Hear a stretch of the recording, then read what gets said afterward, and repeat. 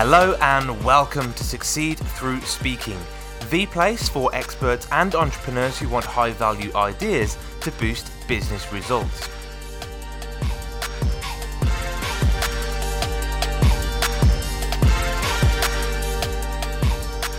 Hello, I'm Tom Bailey, and in today's Speaker Stories episode, I'll be getting to know Alex Hunter, who's a branding and customer experience expert and also a keynote speaker. He's also the creator and host of Attaché, an award-winning online travel show. So Alex, hello, and a very warm welcome to today's episode. Dale, thanks so much for including me. I'm looking forward to this.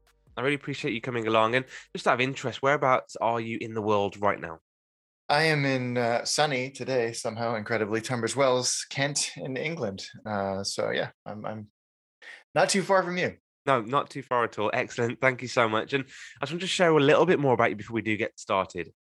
So previously, Alex served as the global head of online for the Virgin Group, overseeing the Virgin brand's global digital strategy in its entirety, as well as Sir Richard Branson's personal digital strategy.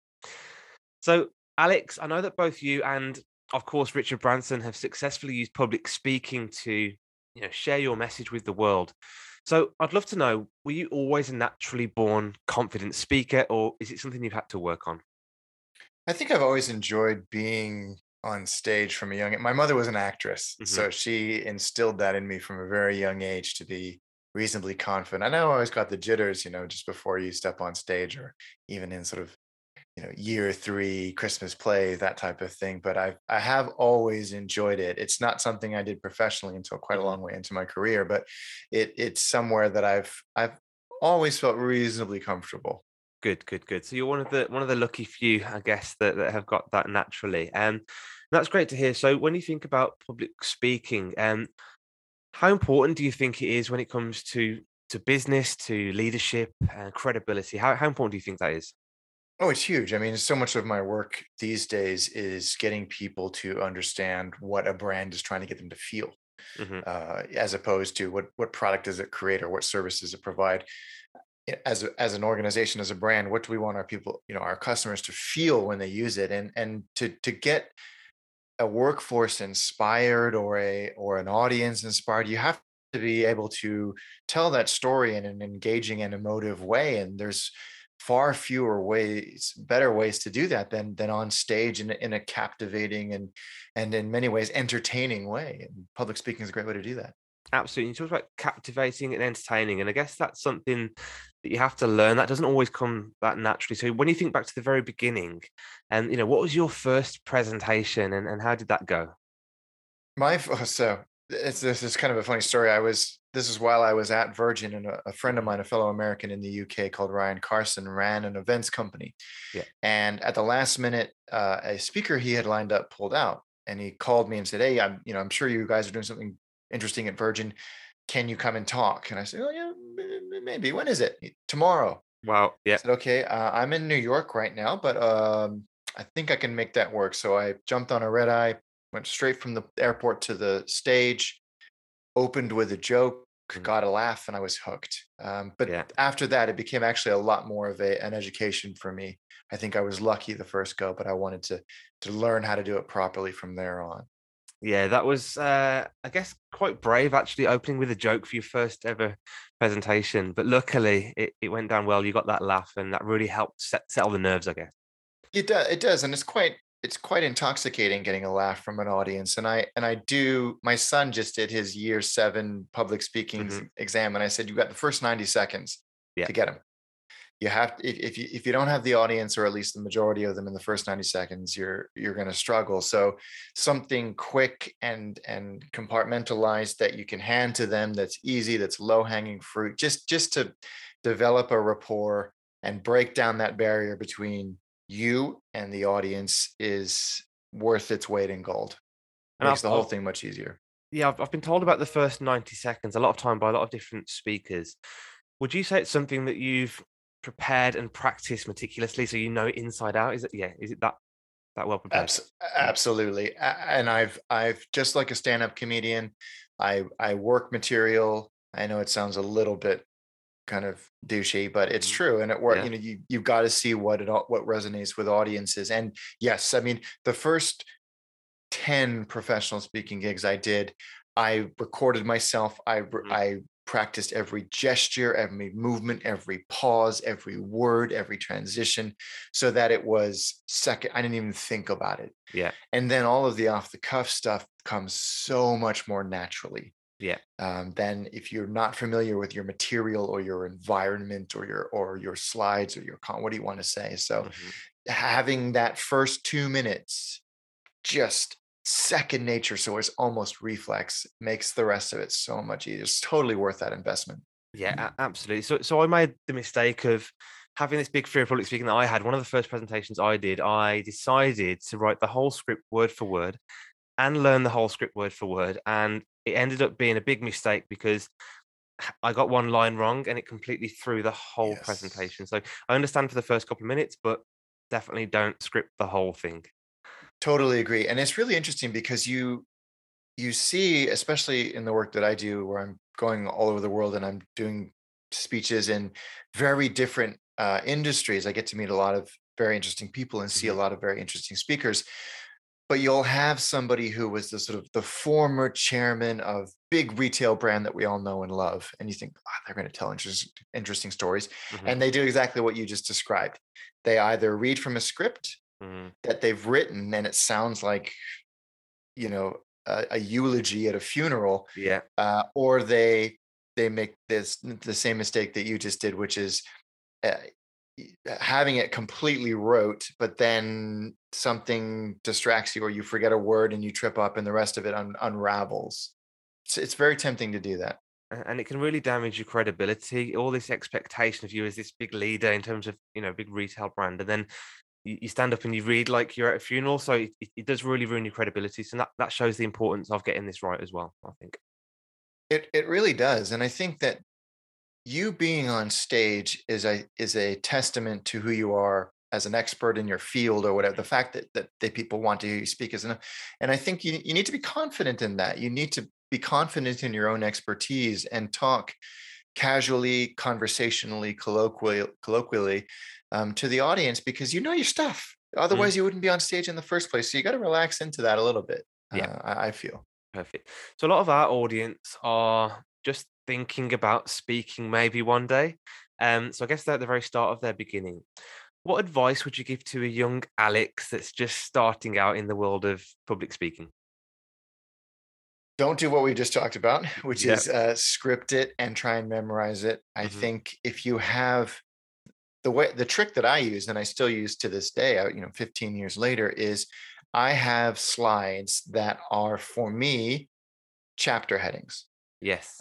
They are visual cues for me, not the audience, but for Hmm. me. It's time to talk about this subject. It's time, Yeah. and don't forget to mention this little thing, and then move on to this subject. And they're all stored as chapters in my brain, so the content comes out quite naturally. But if I don't have that visual structure in front of me, I'll get lost, and Mhm. I have no problem admitting that. So be comfortable with the content and have some way, and it can be note cards, but Mhm. with nothing more than one or two words saying, and now Yeah. talk about this, Yeah. and now talk about this, and now talk about this. And it's fine to do that. There's no harm in that. Or like I do with slides. And the slides for the audience are visual kind of Mhm. emphasizers for the points I'm making. Yeah. They are never repeating what I say, because No. that's like, well, who am I supposed to be listening to? Mhm. Yeah. They're just sort of visual enhancers to the point that I'm making. Yeah. Sometimes they're kind of making a parenthetical joke or something like that. So I think that chapterization of your content makes it so much easier to memorize than to try and do a whole script like an Mhm. actor. And then the slides that you develop, know them like the back of your hand. Yeah. Every transition, every click, every time, every movie. Then you're not thrown off when a click goes too far and you're like, oh, Mhm. too far. Because that goes back to the point you were making earlier about it makes you don't look unprofessional. You don't look, it can throw off your Yeah. confidence. Yeah. So those two things I think are really, it will get you 80% of the way there. Perfect. Yeah, just you said a few times now, but practice, preparation is really key when it Yeah. comes to this game, especially if you want to make a good impression. Yeah, absolutely. Okay, great. So we've talked about those people at the very beginning, I guess, thinking about maybe looking to speak and present, what about the other end of the scale? So somebody who's been speaking for a little while now and thinks, I'd love to turn this into a career where I can actually get paid to do this. What advice have you got for them? That's certainly something I didn't plan on doing. I just really enjoyed doing it. I Mhm. love telling stories. And so that the opportunity to tell stories, to talk about the things that we've done at Virgin America and then at the Virgin Group, and things that I was working on, things I thought were neat from a customer experience perspective that had happened. Mhm. It just the ability to share that. And I think every opportunity that comes up to get on stage and hone your craft as a speaker, Yeah. you should take. And then I think quite quickly after a couple of years, you will start to get people saying, can you come and speak at this event? What's your fee? Yeah. You need to be able to answer that question, Mhm. obviously. But also, when that happens around the same time, it's great to start approaching the speaker bureaus and say, "Look, Mhm. I've done these events. Here's a potted CV, of my experience." And building those relationships. And it may take 6, 12 months before they throw a gig at Yeah. you, but they Yeah. will eventually, because they want new, fresh voices on their books that differentiate them from the millions of other speaking bureaus out there. So cultivating those relationships is very important as well. Yeah, I love that. That's really useful. So, I guess one of the key things that I've heard quite a few times is having a niche as well when it comes to being a paid speaker. Because if you're a generalist, I guess you talk about everything. It's hard to actually get chosen to speak at events. So what's your advice around finding a niche or staying within your lane as a speaker? I don't think you necessarily need to stay within your lane, but you got to Hmm. have a hook, right? You Yeah. have. Why are you different from all of the other people? I always think of speakers as products on a shelf, right? Mm. Like the shelf behind me, and you've got what is going to make you stand out in 5 to 7 words. What's that hook? And it may be your experience. That's Hmm. often why people book me, even though I left Virgin in 2009. They see Yeah. that word shiny. Yeah. Um, and it may be that for you as well, which Mhm. is great. It's a great foot in the door. But then you have to think about how you're going to package yourself. What is that 5 to 7 word pitch that makes you slightly different? Could be a question, could be Mhm. slightly provocative, could be a challenge, could be a solution to a question that a lot of us are asking in Yeah. 2022 and beyond. That Mm. type of thing. But be no more verbose than 5 to 7 words, because Love it. we are very impatient people as a species. Yeah. Yeah, love it. And that analogy of the shelf is really important because there are so many speakers out there. So if an event's going to pick a speaker off the shelf, you need to make sure that you stand out from the Yeah, others. yeah, absolutely. Excellent. So, and again, we're talking about people here who are on the journey to become one day an amazing speaker. So, are there any particular resources or coaching or support you've had over the years that you'd really recommend to other wanting speakers? Yeah, absolutely. I think if you have the opportunity to speak at an event, don't just rock up for your slot and then leave again. Stick around for the whole day. Yeah. Watch the other speakers.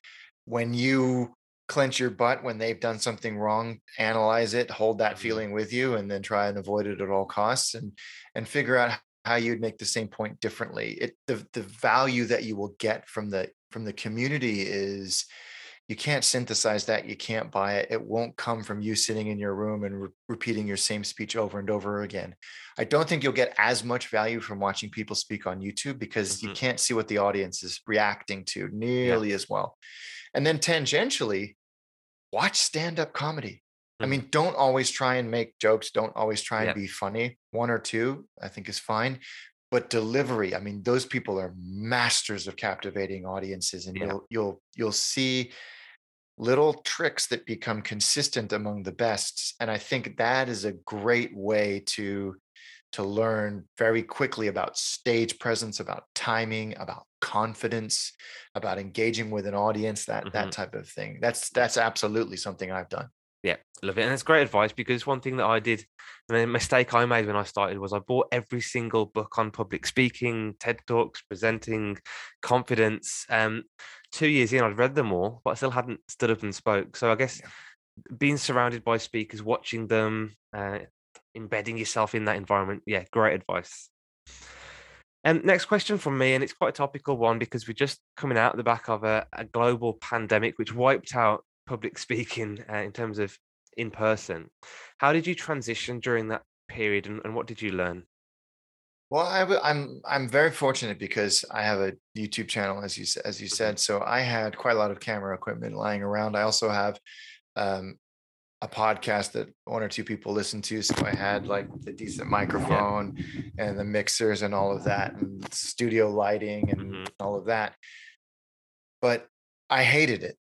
I hated it. I hated it. I hated it because I loved talking to the audience. I loved seeing my fellow speakers do their thing, Mm. and sitting in a room in my pajamas and doing the same thing. It just felt soulless Yeah. and horrible. And I tried basically taking what I would do on stage and copying and pasting it into the camp, and it didn't work. No. It didn't work at all. So I stopped using slides because it just put a barrier between me Yeah. and the audience. Hmm. And if I did, I used this little device called a Stream Deck, so I could fade in between slides. I could have myself in the slide, or I could mix like you would an audio Nice. mixer.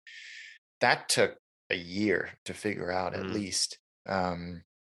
So it wasn't easy. The content had to change because some of it just it got I've my average speaking slot was 45 minutes. No one wants to do this for 45 minutes. No. Getting the key messages down to 15 or 20 minutes was difficult because you had to kill many of your darlings along the way. But um the only blessing in disguise was that I could do 3 in a day, Yeah.